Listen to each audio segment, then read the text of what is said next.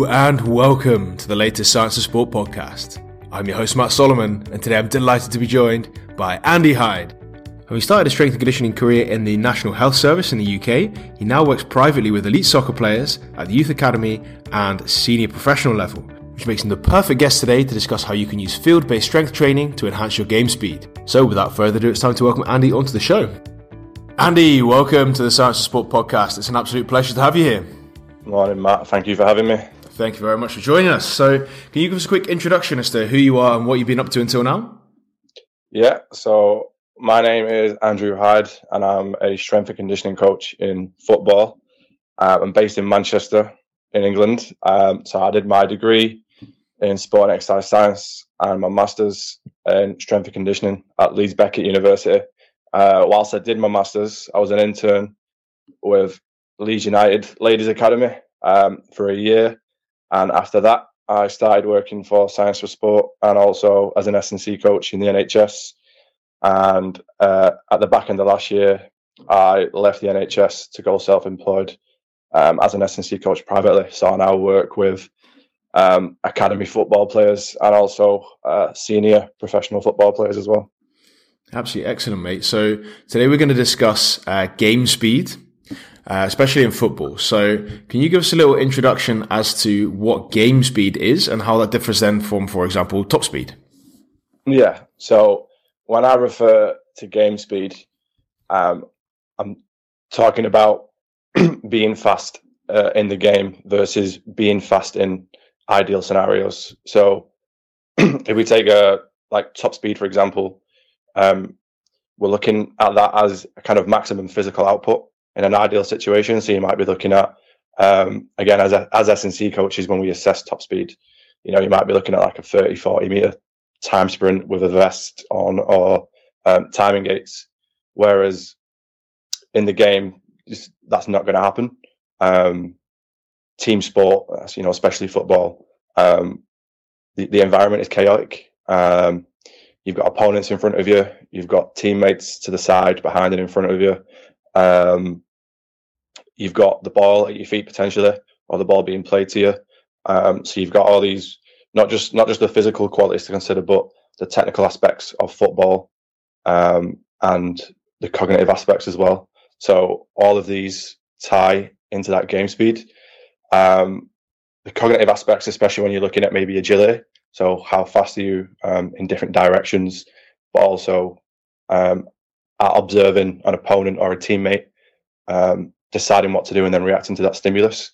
And also in these chaotic situations and environments, how well are you able to orientate your body and get yourself into different or as close to as ideal positions and produce a lot of force and produce it quickly to make things happen quickly, basically. So that's a few of the constraints. Are there any other constraints which, in football at least, mean that game speed is then different from top speed? Are there things which you really highlight and say, you know what, like in that scenario, that's going to really impact how we're going to produce force and speed? Yeah, the main one, of course, is if the ball is at your feet. If the ball is at your feet, it's hard to get the same physical outputs that you'd get without having the ball at your feet. So, the speeds that you reach are not going to be as high as you would be without the ball. And also, it depends on how you're dribbling with the ball. Are you taking small touches, or is a winger knocking the ball down the wing 20 meters and then chasing after it? So, yeah, that's going to have an impact on how players sprint. Because they've got to be able to adjust their technique around dribbling the ball and taking a touch on the ball in between every step. I would say that's the biggest constraint that we have. I think it's interesting later to touch on how you can train these different aspects with that in mind. But before we get there, obviously there's a lot of different skills, and one of them is dribbling, which you just mentioned. But how do you then identify different field skills which might be necessary but generally are overlooked? So when you give that example of the top speed sprinting, not many clubs will then measure top speed sprinting with a football. So how do you identify field skills? And later we're going to move on to how we train those skills. Yeah. So I always start at its kind of most basic components and general components that you could probably break down for any team sport. So, you'd be looking at your acceleration, top speed, deceleration, and then also your multi-directional speed as well. And then what I do is I use a model by Ian Jeffries to look at the execution of how skills happen, to then break things down a little bit more specifically. So you can break it down into 3 different components, which is an initiation of movement or a skill, followed by a transition, and then an actualization. So the initiation is like the start of a movement or change in motion. The transition is where you're setting up a position following this. So subsequent movement can be like performed and executed. And then your actualization is like your final movement, which will determine success of whatever it is you're trying to achieve or do. So if we took like a defending example, your initiation might be a defender scanning whilst maybe backpedaling as players moving towards them. Maybe an attacker's coming towards them. With that scanning, they might then be observing and deciding what to do. So following this, they might decide that they're going to close down an attacker. So they might maybe plant with the back foot and then begin accelerating forwards to close that attacker down. And then that would be the transition movement. And then the actualization movement would be the tackle itself. And then if we took like an attacking example, you might have an attacker that's scanning, looking to receive the ball, almost maybe facing away from the ball. So sometimes they can scan and the ball's passed to them. They're looking over the shoulder at the ball, but they're facing the same way the ball is going. So that would be your initiation. And then your transition might be like a fake plant step.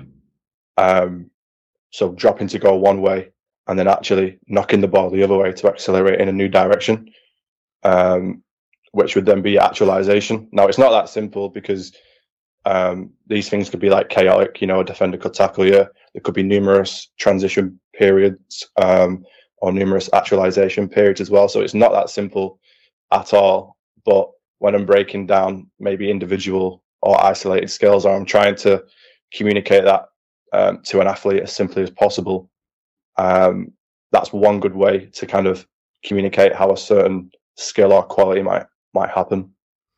So in that sense, the positional differences are clear, and it's not a one-size-fits-all approach. How do you then start to work on these things? Because you mentioned, for example, a foot plant to move forwards. How do you work in the gym, and how do you transfer that onto the field? Because obviously they're 2 very different things. Obviously, if you've got an athlete who's at a lower training age, obviously you're going to get more return from the general stuff that you do in the gym to develop the general qualities and physical outputs on the field. You have already discussed that, especially in football, because the ball is at your feet and there's such a technical aspect on the game. It's only going to transfer so much. So when I'm talking to my athletes and to other coaches about developing the actual field skills, I prefer to focus on what we do in our field strength and conditioning. One of the first places they always start, this is just to touch on because it's kind of a unique characteristic to football, is that like a high intensity deceleration action can occur like nearly 3 times more frequently than high intensity accelerations in football, and the load per meter is 65. Well, it's around 65% greater than any other match play, and around 37% greater than acceleration. So we always look at, you've heard that concept before, most coaches have. We always look at building the brakes first over short distances and in different positions to basically start building that capacity to slow down before we start speeding up. Another thing we look at is how we set up our change of direction drills. So like if I'm working with, again, maybe one of the academy players that's at a younger age, we're looking at more long-term athletic development, then we might be looking at generally developing the change of direction skills at different angles and with different techniques. So obviously the angle you change direction at is going to affect the technique you use. Like if we're working on a 180 change of direction, which doesn't really happen in football that often, at maximal efforts anyway, you're going to be looking at that planting off the inside foot to absorb force, and then pushing off the outside foot, early rotation at the hip and knee and foot of the inside leg. But in football, it's around 70% of change of directions in games are at an angle less than 90 degrees. So when you look at that context, how the change of direction happens is going to be much different. It's going to be at high speeds, usually by wingers or forwards. You're going to be looking at a direct and kind of single sudden change of direction. It's not like football or rugby where the ball's in your hands and you can juke and kind of fake and plant step multiple times. So yeah, those are kind of two things that I would look at. But when we get onto the real specific positional differences, if you're looking at like your central midfielders, the way that they usually turn and change direction, they usually have the ball at the feet, and the defenders are kind of out of their vision because they're in the center of the field. They could have defenders behind or in front of them. So with midfielders, I usually find, and this is not really from research, this is more from my own analysis, watching games, watching some of the athletes that I coach play, watching clips on YouTube, watching games on Sky or BT, midfielders usually are turning with the ball at the feet, and it's more tight circular turns to lose defenders and create space. So they're not at as high speeds or performing as intense cutting actions as maybe wingers or forwards. And obviously these physical outputs with the ball at the feet are going to be lower than with the ball at the feet. By how much, I don't really know, to be honest. It'd be interesting to see some research on that. And then, touching on having, the ball at your feet, attackers usually know when they're going to cut or change direction. So if we take maybe Ronaldo, for example, Ronaldo could be sprinting towards a through ball or with the ball, but he might know in his head that he's going to perform, let's say, a Cruyff turn and cut back, or maybe cut inside. So when he knows that, he will start adjusting his speed and body position accordingly and earlier on to deceive the defender and make his cutting movement. So when you look at that, if you compare it to something like rugby, where a back might have the ball in the hands and the sprinting at maybe much closer to the top speed, and then performing an intense cut to go in a different direction. It's good. The physical outputs and the technical demands are very, very different. And when you're then looking to train all these things, because in terms of analysis, obviously there's some really interesting stuff going on there. But when you're looking to train this on the pitch, what kind of drills are you setting up so that the athletes can get the specific demands which are required of them? Yeah, so I'll use a bit more of a needs analysis again, just to base my justification for that here. So in the game, and again, getting onto that game speed, and this is where we're touching on that, this is why it's different to top speed, is forwards, wingers, and fullbacks typically are performing, more sprints than your central players. And 45, this research is a little bit older. It's from 2012, I think, the study that I'm quoting. Obviously the game is very different now to what it is then, and it's obviously different depending on the league that you're in. But in the study, 45% of goal scoring opportunities that they analysed were preceded by a linear sprint from the goal scorer. And goal scoring success is associated with your sprint speed and your dribble speed. So with forward players, the most common action that usually happens before the goal is a linear sprint, and then usually a cut and a shot. So, we'll be looking at, potentially as well, before that linear sprint, they might already be in motion. So it might not be the case that we need to work. I mean, they might do, but, it means that working on an instantaneous push and projection and an explosive first step is not always going to happen. They might be jogging, walking, or running before that linear sprint. So this is something that we need to consider with the linear sprint drills that we use for forwards, and what comes after that. So again, considering the execution of these field skills after the linear sprint, are we then progressing drills to where something happens after, where they need to make a cut, and then are we including the ball at some point to where potentially a shot needs to happen, with a defender in front of them, under a time constraint and high pressure as well. And then if we look at the opposite of that, what is like the centre back doing? If a forward is performing a linear sprint, the centre back usually is going to be performing a linear sprint as well. But the difference is the centre back has to be looking at the forward. So we usually get torso and leg separation in terms of direction. So the centre back is sprinting in the same direction as the forward. So the feet and the knees and the hips are going one way, but then the trunk, the shoulders and the head are trying to look the opposite way, if that makes sense. So they're looking at the forward and at the ball, and it's quite a hard skill to execute. It's not the same as just a typical linear sprint. So with centre backs, we usually will do just some linear speed work first, because it always helps to be fast, and generally being faster is going to help being faster in the game, or with the ball at your feet, or with that torso separation. But once we've generally worked on that linear sprinting and that linear speed, maybe over shorter distances with harder starts for acceleration, or over longer distances with softer starts for top speed, we'll usually pair them together. So we go into that kind of game specific scenario, and we'll have the attacker, maybe the forward performing a linear sprint, and then the centre back maybe starts a little bit further in front and has to start with that torso and leg separation, or maybe they start facing the attacker and they start backpedaling and then have to switch. There's loads of different ways you can mix things up and add balls in, and it can be simple, but it can also get chaotic and complicated. But it's also good to experiment with. And then moving on to wingers as well. So wingers and fullbacks. So because wingers are playing out wide, they perform a lot of curve sprints. Forwards will as well, actually. Forwards will perform curve sprints to running behind centre backs.